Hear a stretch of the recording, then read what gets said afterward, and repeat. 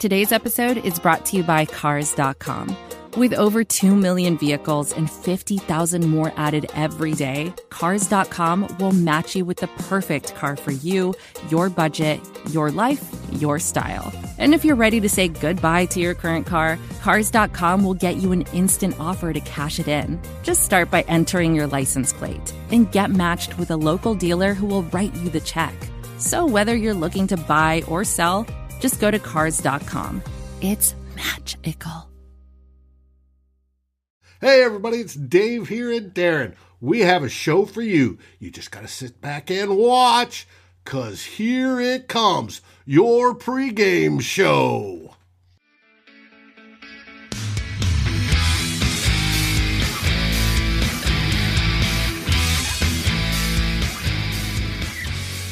Welcome to Two Old Bloggers, your 2021 pregame show for the Vikings.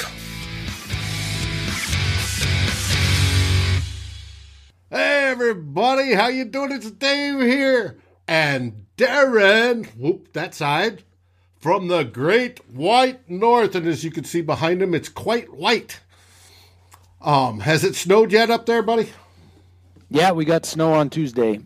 Little dusting, didn't last. It was gone by 10 a.m. in the morning. Yeah, white's just the backdrop because I don't have the sweet setup that you, Viking setup that you do, Dave. Well, we can fix that.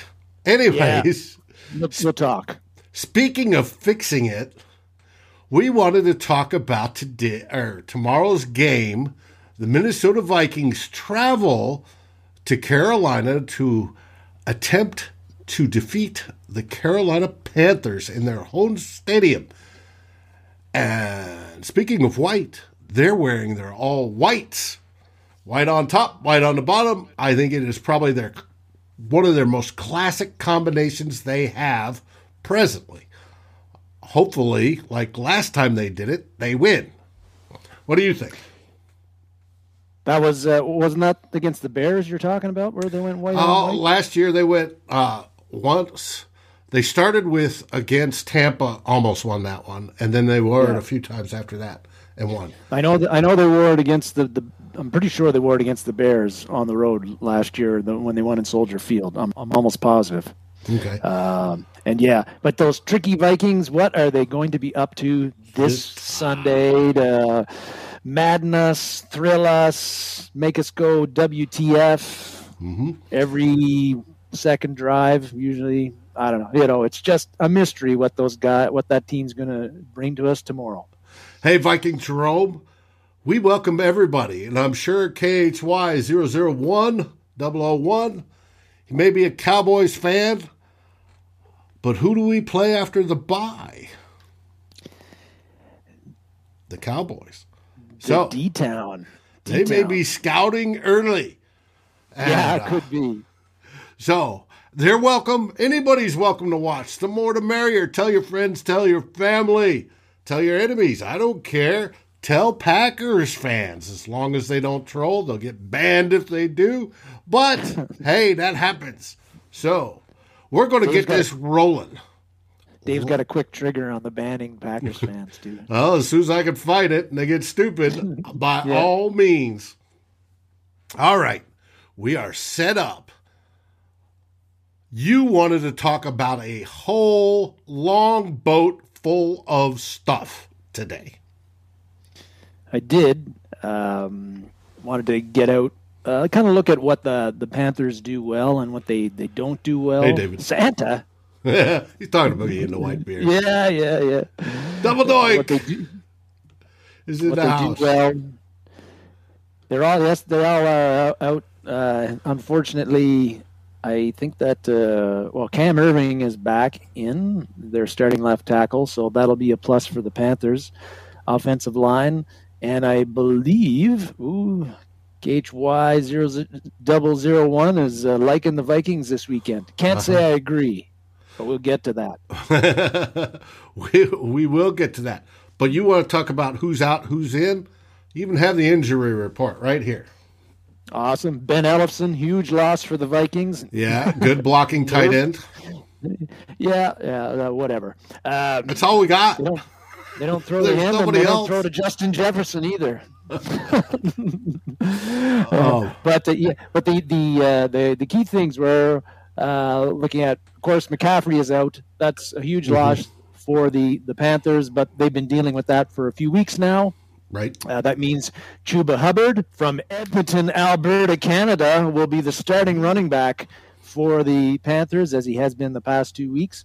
And Chuba is a lot of some people might remember him from his Oklahoma State days, where he ran for over 2,000 yards two seasons ago for Oklahoma State, and he had some injury problems last year in that shortened COVID college season. And that caused him to drop down to the 5th round. The Panthers grabbed him in the 5th round, and now he's starting for them, only averaging 3.9 yards per carry. So he's not on the surface. It looks like he's a guy that shouldn't kill the Vikings. But I watched I watched him against the Cowboys, and I watched him last week against the Eagles, and he's got good vision. Pretty good. Hasn't been the big home run threat that McCaffrey is, but he catches the ball well out of the backfield, and he's got good vision. He hits the hole pretty well. He's decisive in his runs, and with the way the Vikings have been playing run defense all season, I suspect that they'll have trouble containing him, just like they've had trouble containing every running back they've played this year. Let's hope not, but hope is not a plan, Dave, as I often say. Hope is not a plan. All right. That's kind of it. That's again, the McCaffrey is the big thing. Shaq Thompson potentially could be another key loss for the Panthers linebackers. Panthers defense. Oh, yes. Their linebacker. He was a guy that he's one of the. Actually, a lot of their linebackers are like this. They've got a lot of 6'1", kind of 225, 230 range linebackers, kind of hybrid linebacker safety types. Not big guys, but they fly to the ball. And Shaq Thompson is one of those guys who's always around the ball. They ask him to do a lot, and he's not going to be doing anything because he won't be playing. Right, and he was their leading tackler coming into this game. Sometimes that's not always a good thing. True. Like Kendricks has got a lot of tackles, and we know how a lot of them are 5-6 yards past the line of scrimmage when he makes them. I happen to have that stat. Here we go. Leading tacklers playing in this game, you have Kendricks, who has 55. And I'm okay with the linebacker having it. Because a lot of times they're filling holes. They're intended to tackle, right? Yep. That's cool. Most of your linebackers should have the most tackles. True. Right? He's got 55.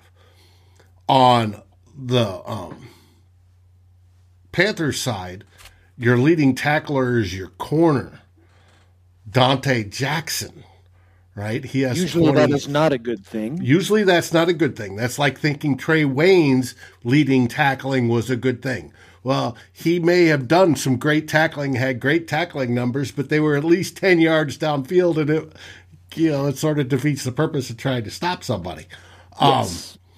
And I think Dante Jackson is probably similar. Dante Jackson is a decent cornerback. We'll talk about it more here in a bit. But he is their leading tackler. Before that, it was Shaq Thompson, but Shaq Thompson only had 25. So they do have their issues. The Panthers started out 3-0 and then have lost their next two. So, and their 3-0 were against, relatively cupcake opponents, supposedly in the NFL. They beat the Saints, who aren't a cupcake, but aren't the Saints of the Breeze days, and they beat the Houston Texans, who also are a cupcake team this year. Mm-hmm. And then lost to the Cowboys, and last week lost to the Eagles, and I'm sure that the Panthers are going to be pissed about losing that game because they had it in control, much like the Vikings had the Detroit game in control, and they let the Eagles hang around, and a couple of mistakes were made. Like the big one was a block punt late in the game in Carolina territory, which gave the Eagles the ball at the 27-yard line. They got a touchdown, went to go ahead by 1 point or to go ahead. Then they went for 2 and ended up being up, converted that, and then they won the game by 3 points. So the Panthers are going to be pissed that they lost that game, but they did it to themselves. Right. And well, that leads you talk about that to the special team scores. Special team rankings, the only ones I can find are Football Outsiders, and they have the Vikings at 15. This is all 4 aspects of special teams: kickoffs, punts, punt returns, kickoff returns, all melded into one. And as you can see, Football Outsiders has the Panthers special team at 27. I do know that PFF tracks special teams. However, they do not have a composite score. I asked. It's not available to the public. So, the Panthers special teams is got that ranking. Haven't watched that too closely, but they have had some place kicking issues this year, which has hurt them. And Gonzalez is their kicker. Yeah. Well, he's their kicker now, but he wasn't their kicker to start the season. Right. I don't think. And it's been early in the season too to be changing kickers, but they don't get a great deal in the return game. Sounds like place kicking issues. Yes. Whereas the Vikings place kicking and punting and coverage teams have been pretty good. Mm-hmm. Why they're middle of the pack, I would suspect, is that their return game has also gotten very little. Like their kickoff returns, when they are returned, they're not getting very much. And the punt return, D.D. Westbrook has been kind of pretty bad. I'm hoping to see, and I didn't see if he was elevated, and we might not find out till Sunday, if Wang Chung, Kene Nwangu, is up, because I want to see him start to return some kickoffs.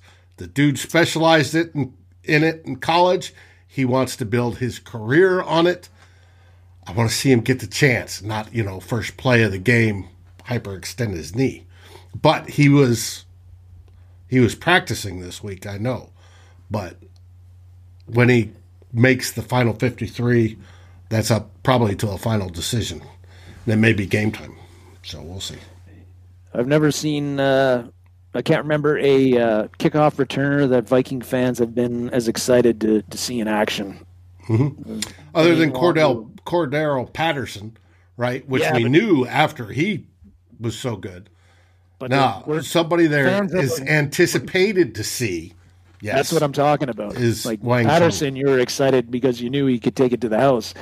Nwangu is just we're excited because he won't be Amir Abdullah or Amir Smith Marset. That's right. Or whoever, Andre Allison.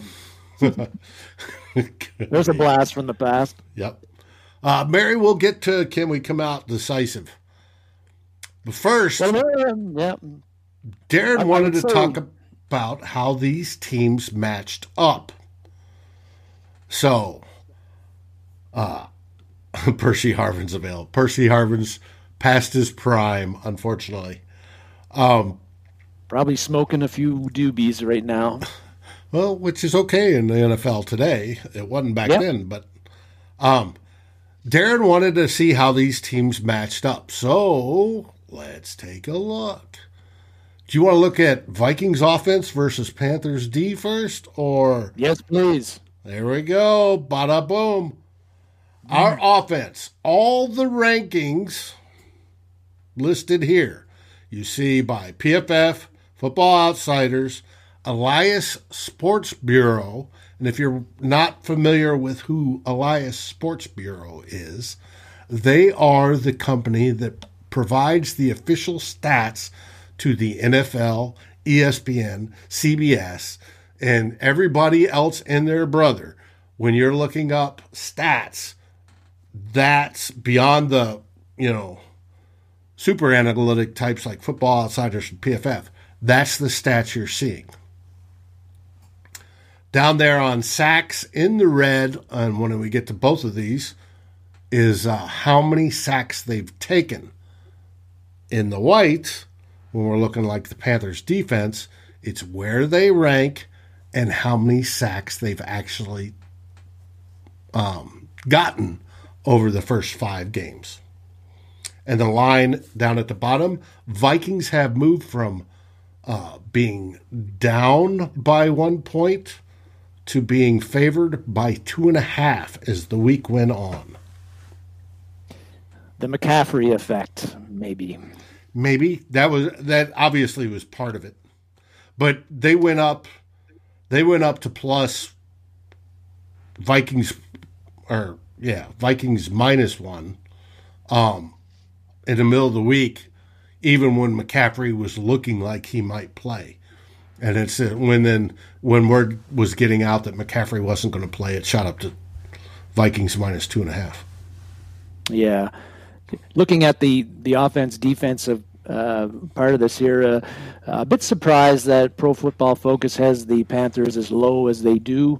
We were talking a bit about this offline or online yesterday, Dave, and that PFF is not convinced with the level of play that the Panthers have faced that they're as good as their stats are right. suggesting. Look at all the other rankings. Even Football Outsiders have them second overall, and Elias has them.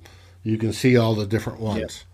And that Football PFF Outsiders had them at 2 overall, and the Buffalo Bills have their number 1 defense. And if you've watched the Bills play Sunday night and saw what they did to the Kansas City Chiefs, you'd have to, you wouldn't disagree with them being ranked number 1 in any category.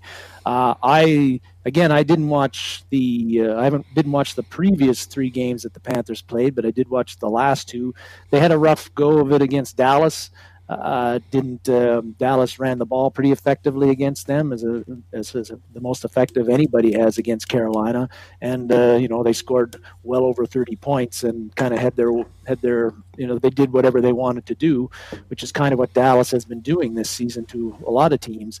But against Philadelphia, what I noticed about the Panthers is they've got a lot of some key guys for them, and you might not. Obviously, Hassan Reddick, he's got 6.5 sacks this year. He's a guy you got to watch out for. Brian Burns, 3 sacks. So there you got 2 of their main pass rushers. They're the kind of Danielle Hunter, Everson Griffin for the Carolina Panthers. The Vikings offense has to handle them. Another guy that's a key for them is Derek Brown. You might remember he was a 7th overall pick in 2020. Defensive tackle, big space eater, and to me, when I watched, particularly in the Philly game, he occupies a lot of blockers, creates a lot of problems up front with taking up space, clogging running lanes. He's a guy that looks like last year he was kind of quiet. I feel it looks like he's coming into his own and really living up to that 7th overall pick situations. You're putting up some of the pressures there from guys. Morgan Fox is a guy. 3. Yeah, Morgan Fox is a guy that, again, he's a starting guy for them. You probably don't hear a whole lot about him because you'll be hearing more about Reddick and Burns. But you take a look at the pressures. It's 3rd overall on the Panthers team. 12 is pretty good over 5 games. And if you want a comparison to the Vikings, here are the Vikings' top pressures. And if you add those up, it's about the exact same. And why you have one and Tomlinson down at the bottom, they both have 7. So, but it's close. What really is for the Vikings offense versus the Panthers defense, which is what's concerning for a Vikings fan on all of this, is that can the Vikings offensive line, particularly the tackles, whether it's Hill and Darisaw and O'Neal, I think O'Neal will be okay, but they're going to have to handle Burns and Reddick and keep them from harassing Cousins. And the other thing is, can the offensive line open up any sort of holes against the Carolina run defense that on paper in most of the rankings is very good against stopping the run. We know the Vikings offense, as far as rushing this year, is down considerably. You saw that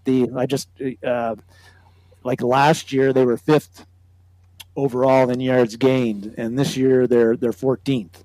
And Football Outsiders, like you say, they've got them as the 28th ranked rushing offense in the NFL, which is really bad and surprising when you consider, Cook's missed a couple of games, but we had him for 2.5.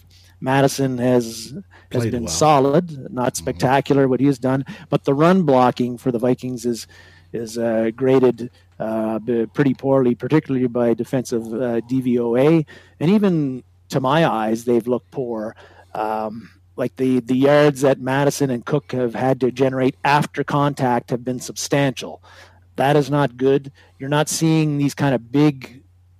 With Cook, if you just give him a crease, some daylight, he can turn that into a great gain. Yeah, but as you can see here, even his production is down so far this season. He's only averaging 4.4. Now, he's played part of it with gimped up ankles, and that's killing us. Now, he still has 15 first downs, which is nice, but even PFF isn't giving him the love they normally do. He's average. Their 60 is their average mark, right? Yep. And you want to be at 70 or better. Well, he didn't have a great game against the Bengals, which was the first game. Was much better the second week against the Cardinals, particularly in the first half. And in the third, he didn't play against Seattle. Played half the game against the Browns and wasn't particularly effective. So I can see why his rankings would be that low. But I think that the reason the rankings are low is that partially the Vikings' offensive run blocking has been pretty poor all season. And Football Outsiders has indicated that. And like I was saying, I'm not seeing a whole lot of big holes for our running backs to run through, and I'm not even seeing little holes for them to run through a lot of times. And is that how much of that is the play calling, where we're running too much on obvious run situations, which has been a Viking thing for several years now under Zimmer, but is that partly the problem? Plus the run blocking is just not up to par. But you got to think that the Vikings, to win this game, have to have some success running the ball. And the other thing is that with Cousins last week, Jalen Hurts was running for his life a lot of times, but Hurts could get away from a lot of that because he's a very mobile young guy. Cousins is not that guy. If he faces the same kind of pressure that Hurts did last week, I think we're going to see multiple sacks, a lot of check downs, a lot of throwaways, and not a whole lot of success through the air. And I'm not sure. I think Stephen Gilmore, I couldn't see if he's playing this week or not. But if he's playing, that's another thing to kind of throw into the mix that's going to make it much more difficult for the Vikings to move the ball. Yeah, he's not on the injury report. Yeah, but it's not an injury thing, right? They traded for him that's right. 2 weeks ago, and he was on the physically unable to perform list. And I think this week he gets off it, but whether he plays or how much he plays, I'm not sure. I think that's a key thing because I assume that they might have him, if they want, they might have him on JJ. Right. And then JJ's been the guy in the passing attack this so far in the first 5 games. He's the guy that they're throwing to most often. And if they shut him down, and we can't run the ball very well, it makes you kind of wonder how the Vikings are going to... Who's that dude says next week is the earliest. Good. I'm happy to hear that. Well, you talking about JJ. JJ has had 44 targets so far. And you're looking at his stats, obviously. Yeah. We're going a little bit out of sequence. Adam has been targeted 33 times on almost the identical amount of plays. Adams actually had one more play than Justin. And you're looking at his stats.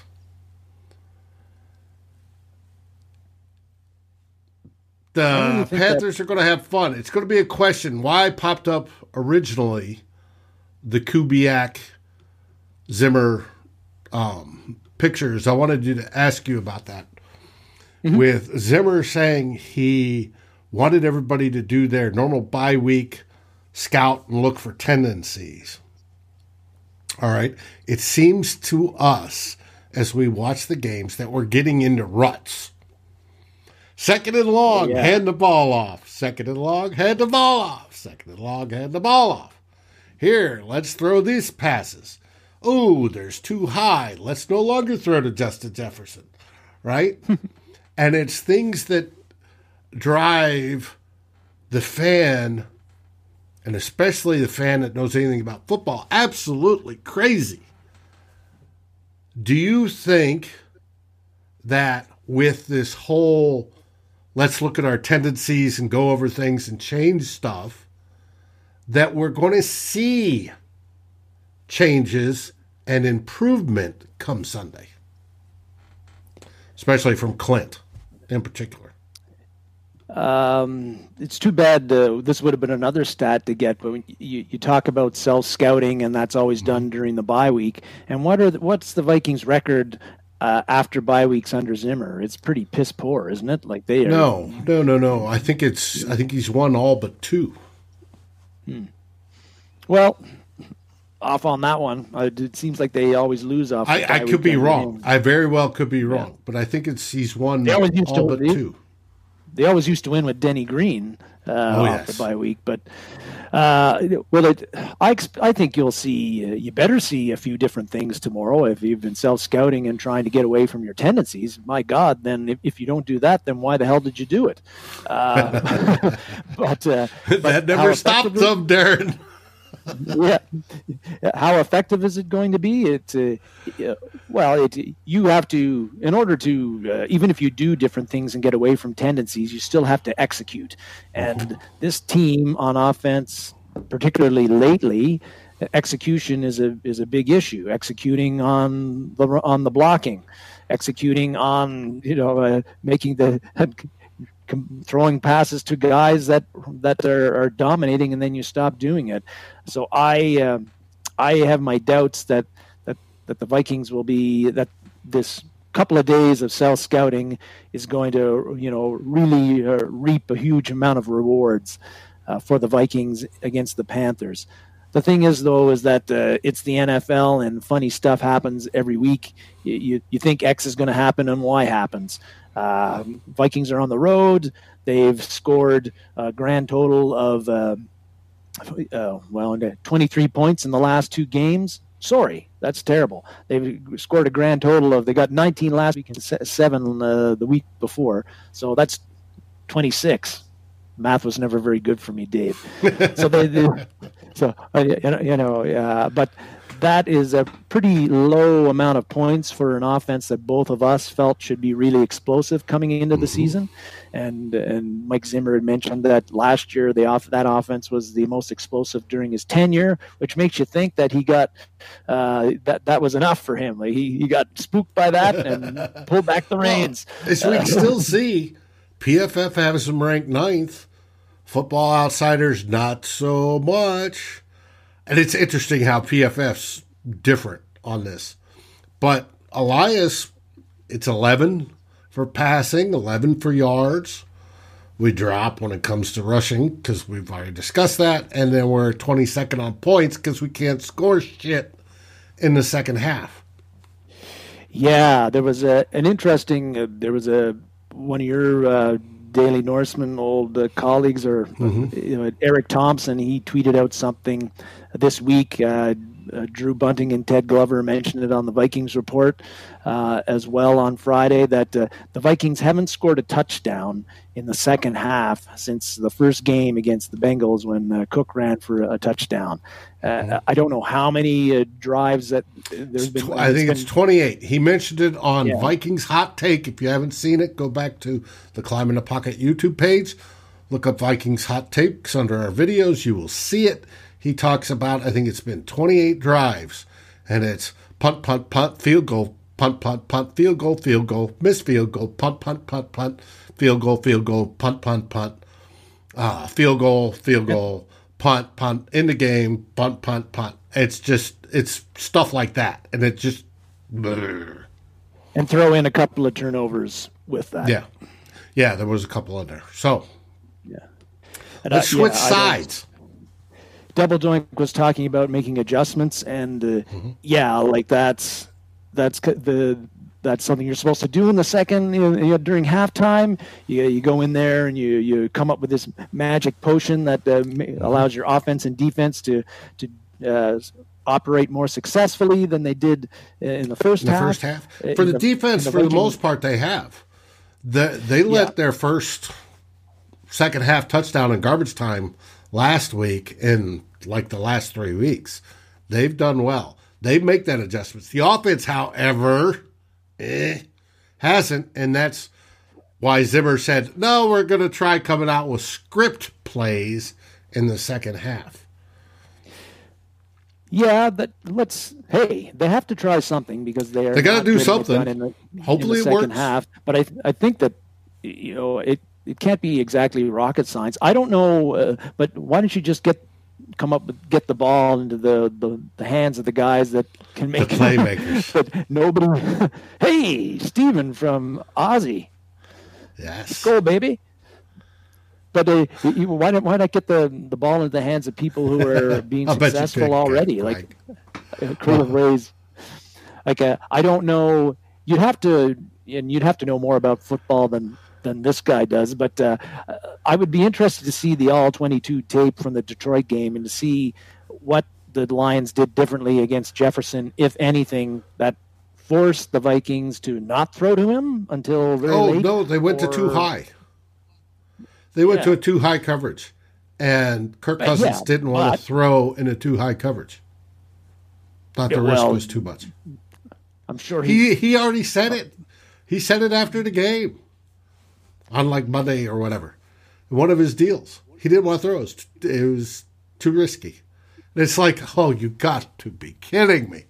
And there's ways to defeat the too high coverage. See, this is what drives me absolutely nuts. If you're getting too high coverage, that means the safeties are playing deep and they're covering anybody that's coming deep, right? I.e. Justin Jefferson, who's running, say, a post pattern, right? They're both going to be on him, and Kirk Cousins doesn't want to take the chance, even though Justin Jefferson, much like Randy Moss used to, would get open. And even if it's contested, he's got a better chance of catching the football. Kirk Cousins didn't want to take that risk, right?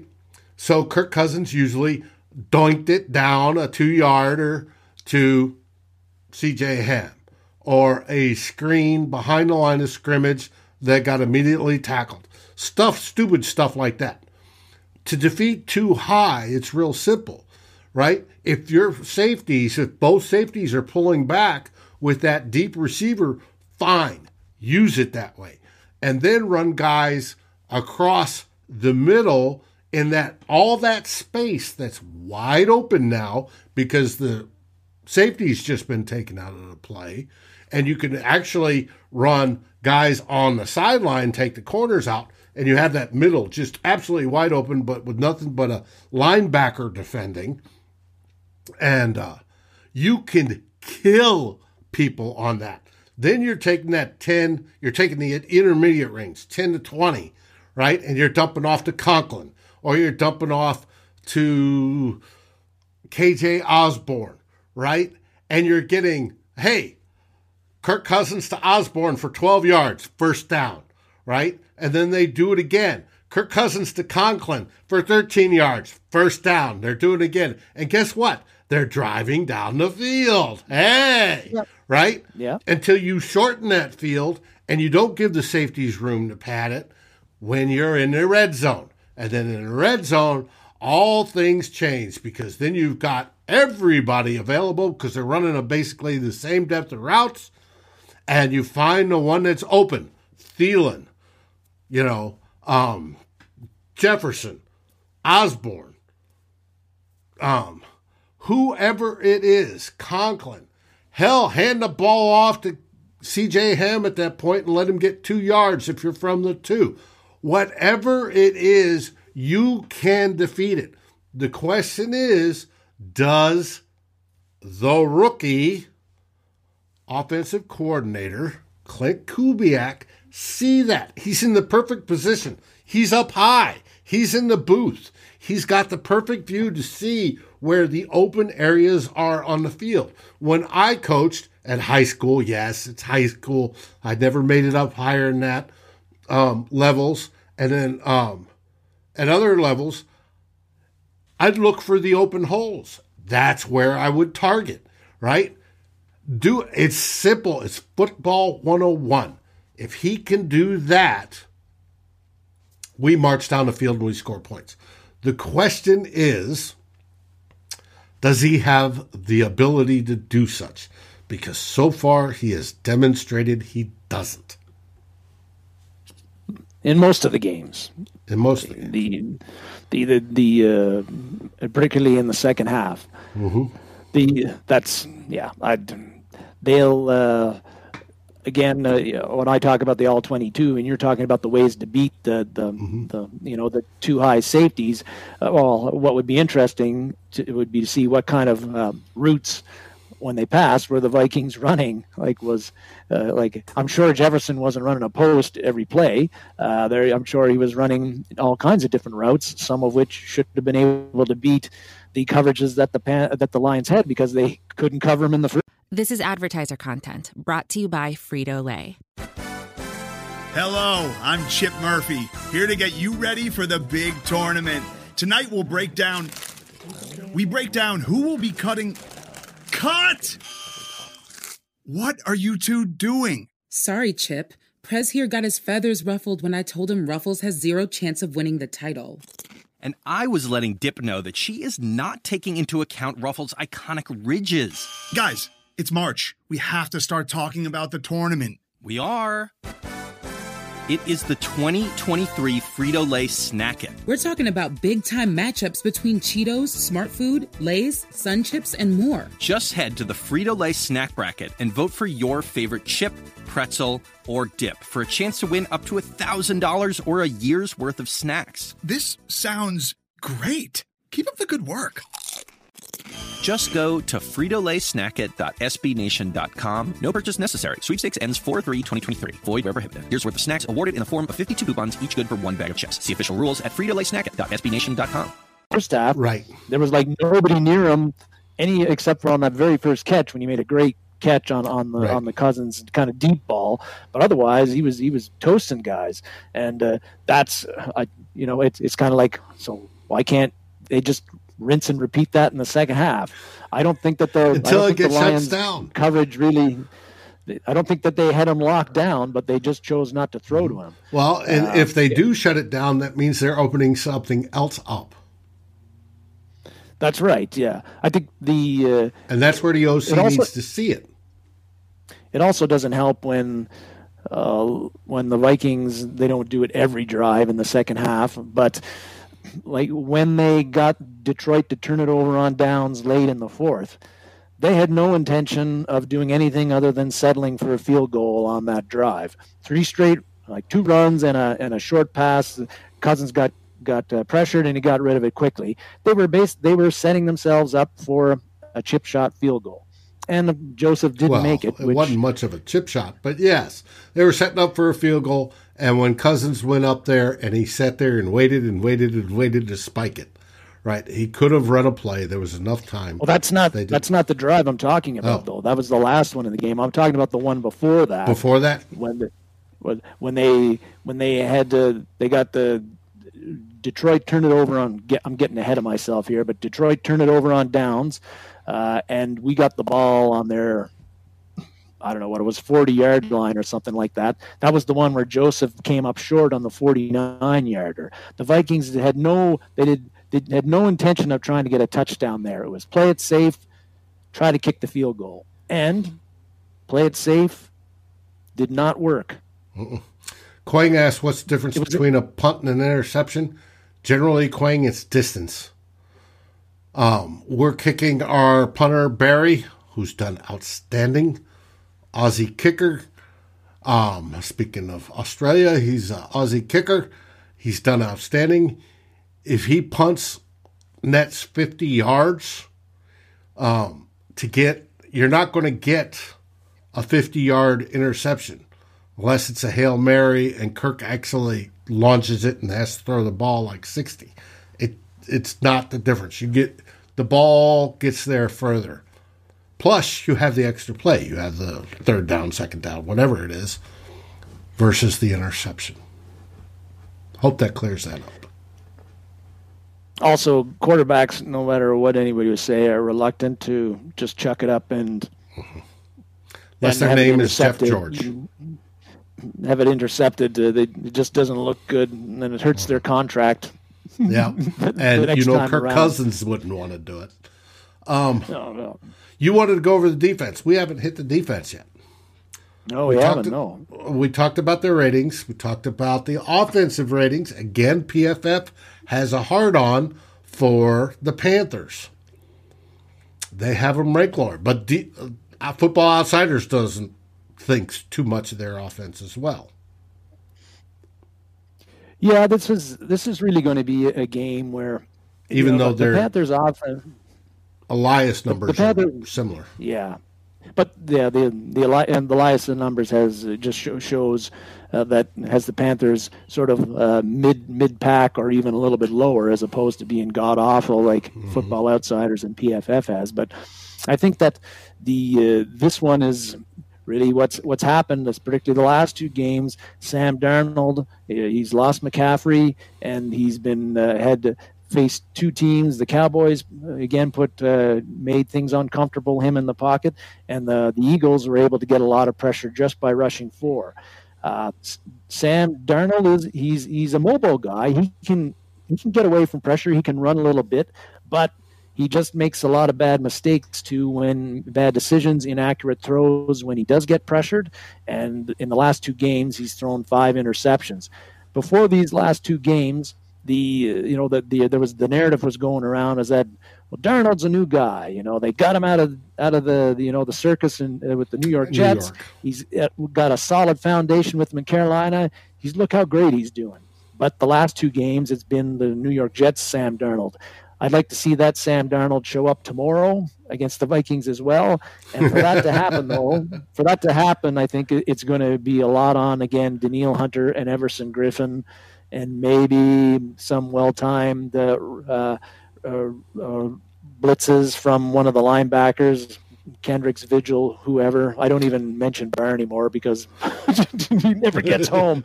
Well, you can see Sam Darnold's taken 14 sacks on the season so far.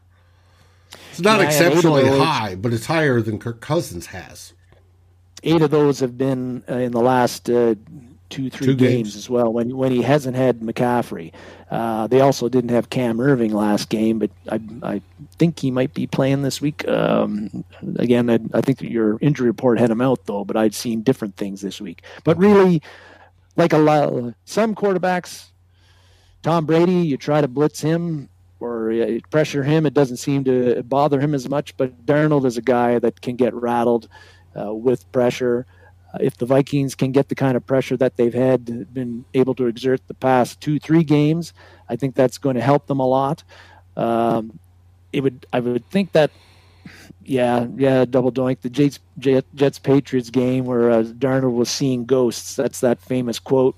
I don't know if Zim and Belichick have the same kind of defensive philosophies, prepare the same way, but really the Panthers do with DJ Moore, Robbie Anderson. They do have 2 wide receivers who are very good, who can hurt you, particularly Moore. But you got to have time to find those guys. And again, Darnold hasn't had much time the past 2 weeks, so he's been a bit inaccurate at times. He's had the 5 interceptions. Some of those plays have been nice plays by the people, the DBs who have intercepted him, but he has not played very well the past 2 games.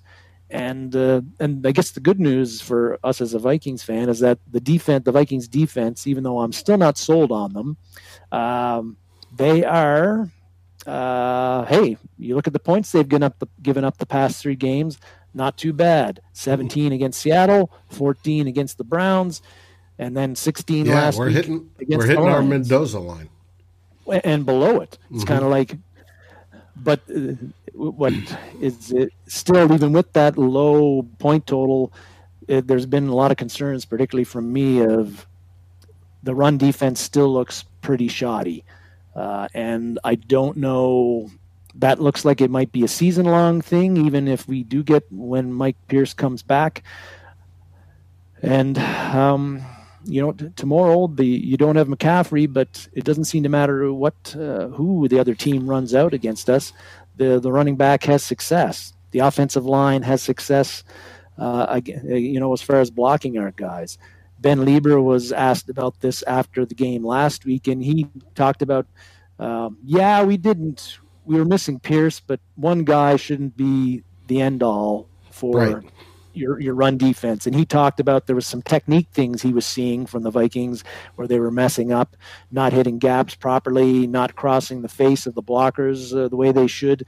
And I thought it was pretty interesting. I didn't understand it all, but he as a player saw and one that played linebacker.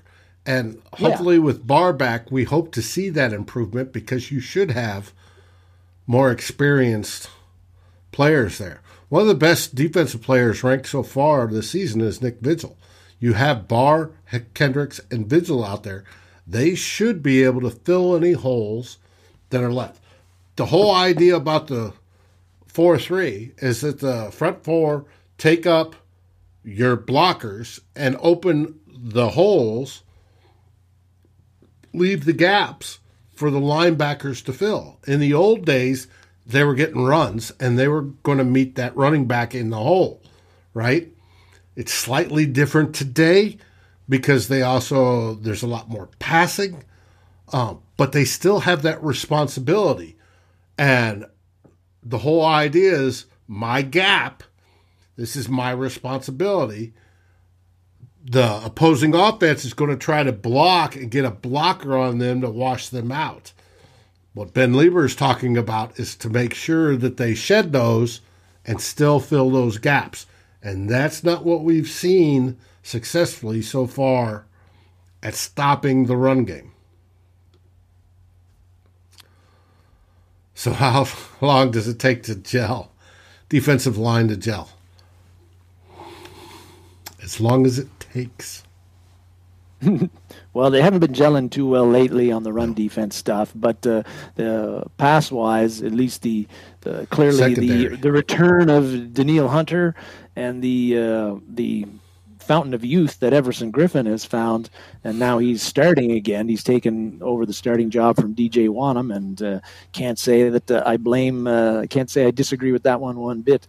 But the pass rush has come to life. Hell of a lot better than it was last year. Very encouraging. But the run defense is still a problem. And if they continue to play run defense like they have, I think that it's going to allow Carolina to have a more ability to do what they want to do, which is not allow Hunter and Griffin and whoever else to tee off on him and go after the offensive line and really harass him on passing attempts. Well, it gives the other team more life. Oh, yeah. And you don't want to do that. You want to snuff it out as soon as possible, as quick as possible. I don't see the Panthers putting in I don't see the Panthers putting up like a gazillion points on us, but with points going to be hard to come by for the Vikings. At least that's how I feel coming into this game. Really, if you give up 20 to 23, that might be too much in this one, because the Vikings offense certainly has not been explosive in the past couple of games, and so I don't know if they'll be able to accomplish what Dallas was able to accomplish 2 games ago against the Panthers defense. Right. I looked up the line, but I did not look up the over-under. Does any of the fans have it? It's 40-something, which means relatively low scoring. Mm-hmm. Oh. That would be quite low in today's NFL for sure. Mm-hmm. Here we go. Let's pop this up. Come on. Yes, I want to see it. Come on, tell me. The over-under is presently 45.5. So there you go. They're looking at like a 24-20 type game, which seems about kind of right. Do you think Sam Darnold will keep turning over the football? Maybe not to the extent that he has the past 2 weeks, because the Vikings aren't creating a lot of turnovers. Their defensive backs don't have any interceptions. Eve. Eve. That's a new name. I don't know if I recognize that one. Watching the show. We got our 2 interceptions. We've got Xavier Woods had 1, and then our linebackers have 2, and those are the 3 interceptions we have. And one of them was like an unreal catch by Kendricks last week. Oh, that was beautiful. The one hand. That was the best. Yeah, that was the best catch Vikings made all year, and he's a linebacker. I think that the Vikings haven't really shown like a knack for creating turnovers this year. On the other hand, they haven't turned the ball over a ton either, which is nice. But I think that the max we'll see tomorrow will be 2, and maybe so. I'm hoping for I'm thinking Darnold throws 1 interception and we get a fumble recovery somewhere there too. That's where I think it's going to, and hopefully the Vikings don't turn the ball over themselves and have a clean game that way. So I don't think that Darnold is going to be as turnover happy in this game as he has last game, just because we haven't been that kind of a turnover ball hawking type defense so far. But if you pressure him and make him make bad decisions and throw things a little bit inaccurately, then you got a shot. But our DBs have to be able to take advantage of those things too, and that's kind of something, last year our defensive backs didn't have really very many interceptions either. There was only three interceptions by defensive backs last year. Harrison Hand had 1, and Dantzler had the other 2. Otherwise, it was a big zilch. Yep. Stephen asked, because McCaffrey's out, do we turn our attention to Robbie Anderson as one of the graphics? I did not prepare. I did prepare for DJ Moore. DJ Moore is their leading receiver and should get a lot of work when it comes to tomorrow. Anderson is, I think, the second one, if I remember looking right. But what do you think? The Panthers would be wise to get the ball to him. He's a deep threat. And as Double Doink is mentioning, with Bashad Breeland likely starting again, that's a guy that any team is going to target with your receivers. And he has given up some deep balls as well. So I think Robbie Anderson, I think that the Panthers will try to get the ball to him. They'd be wise to do so. And one of the reasons I think that they will try to do that, not only because it's smart to do so, but Anderson was very upset at the end of last game, particularly on the game-ending, not game-ending, but the interception. Darnold's third interception was intended to Anderson. It got picked by Nelson from the Eagles. That basically ended the game for the Panthers. And Robbie Anderson was very, very upset at the end of the game. He felt that the Panthers' offense didn't change the routes that they were running, and that they kept running the same thing. Sounds familiar.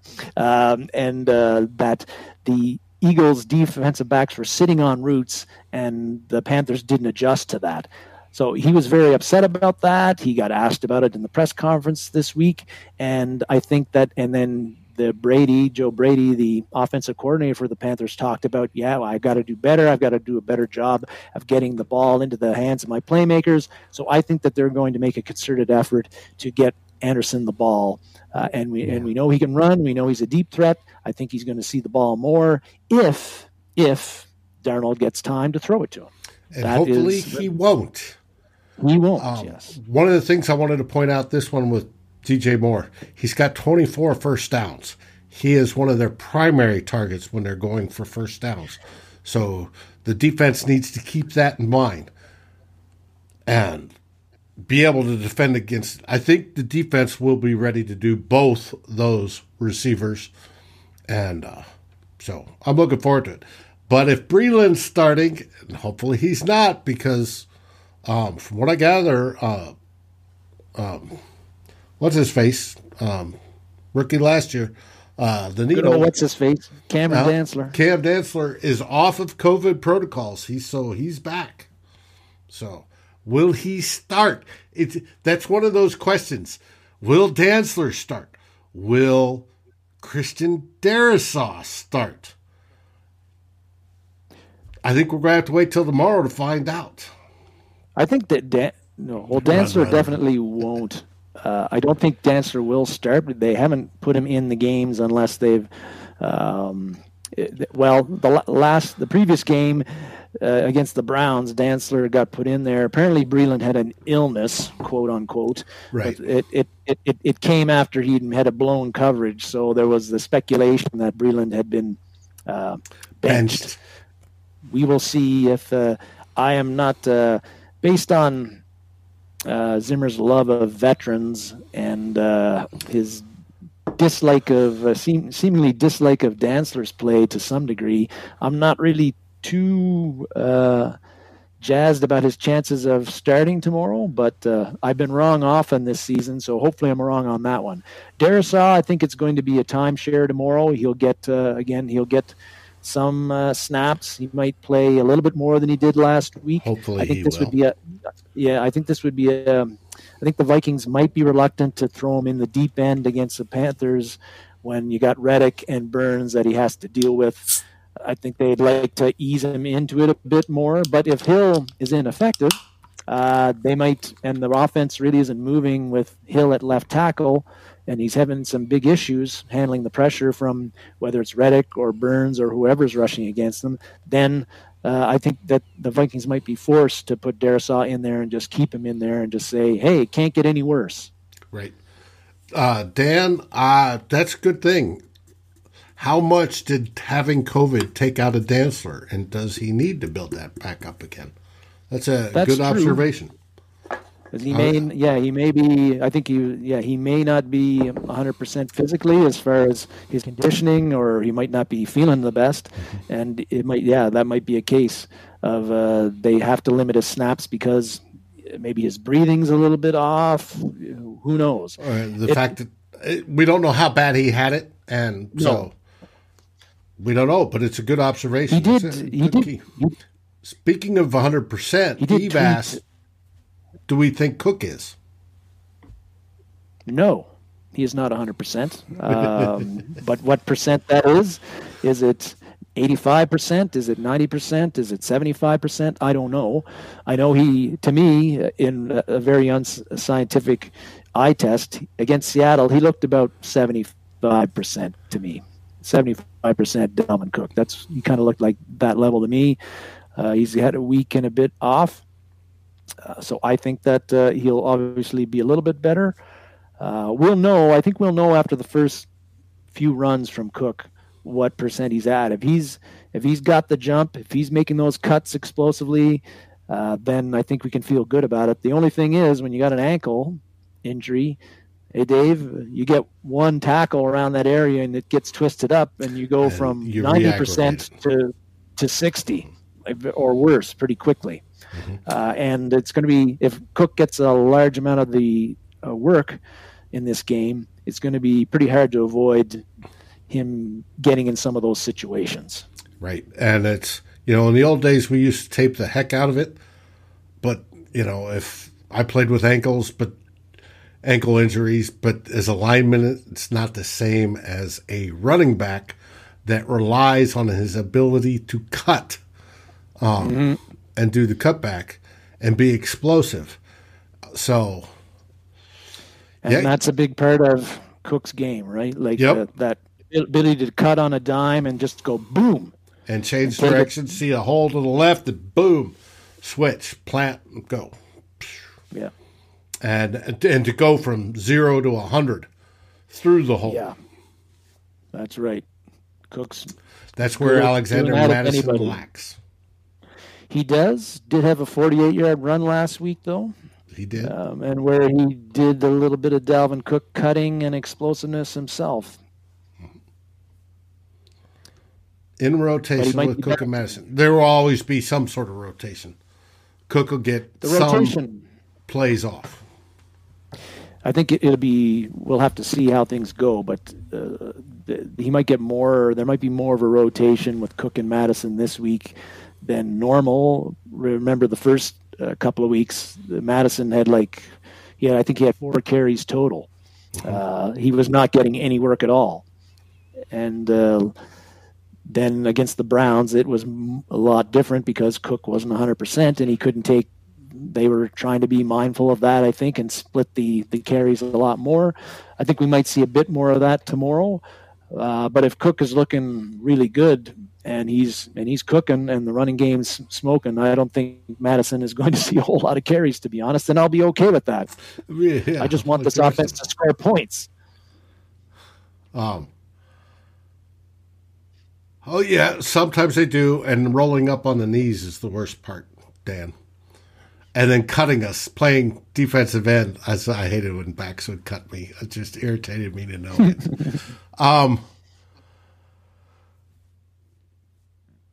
We're at the end of the show.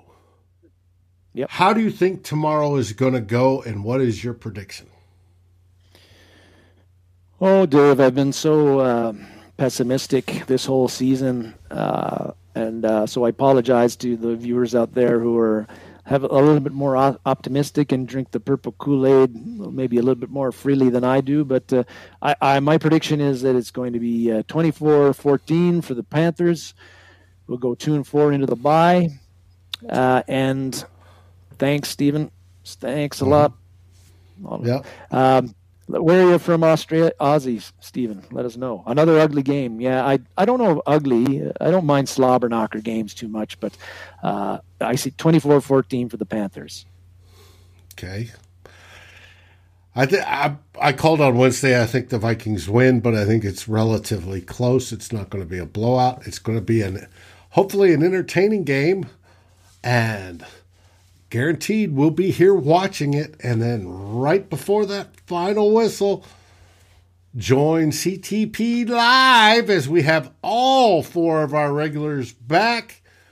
Me, Jason, Flip, and Matt for the final score.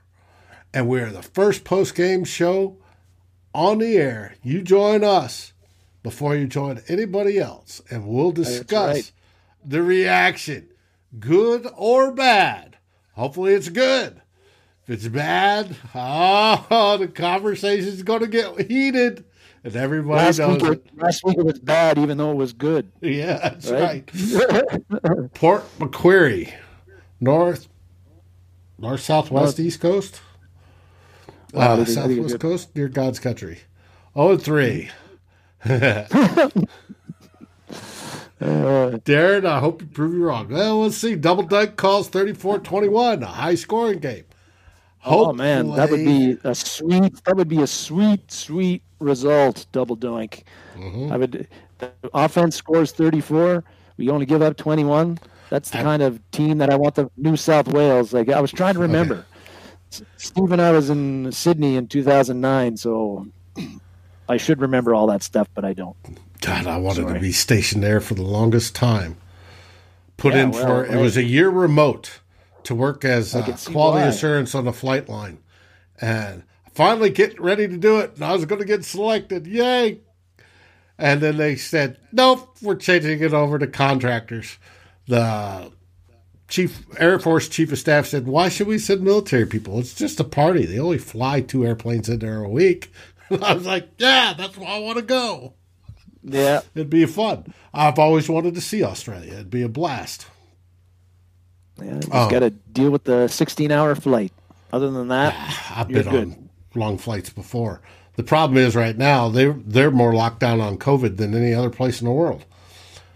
Other than China when they welded people into their houses. It's got to be close to that. Anyways, with that cheery news, let's say our final pieces. What do you have there, Darren? I got more. Well, I'm gonna weld myself in tomorrow to my condo to watch the Vikings game at 11 a.m. Mountain Standard Time. I was gonna. It's getting too late. I was gonna mention some interesting late game stats for Kirk Cousins, Mr. Clutch Kirk. But I might have to save those for a number time. Just keep in mind, if it's late in the game, and this is a close game, and we need the Vikings have the ball and they need to drive to score to either tie or win it. Mm-hmm. This year, you should feel more confident about Cousins in this situations than you have any of the 3 previous years that he's played. Or the whole 10 years of his career. Yes. Yeah. It's very surprising to see what he's done in the last drive of the game, in the 4 games that have come down to the last, where we've needed a score to either tie the game or win it. I'll just put it that. Take a look at the box. Take a look at the play-by-play, Vikings fans, in our 5 games this year, and tell me what you notice about Cousins and the offense in those times. Mm-hmm. Can't do shit the rest of the second half, but that last drive in the second half, we're doing okay. Double doink, we're at 30% to make the playoffs. We win tomorrow, that jumps up to about 42. We keep winning, that goes up even higher.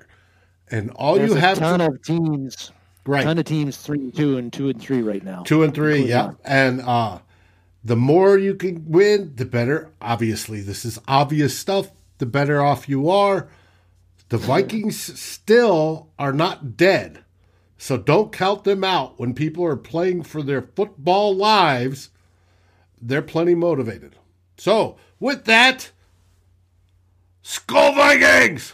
We'll see you tomorrow. Skol Vikings. Woo!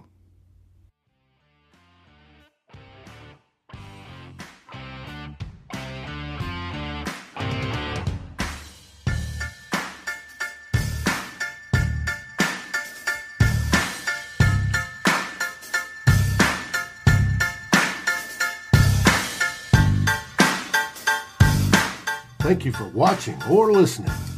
As always, if you like, subscribe, and ring the bell for notifications. And if you're listening to the podcast, please rate us on your favorite aggregator. Skol, everybody.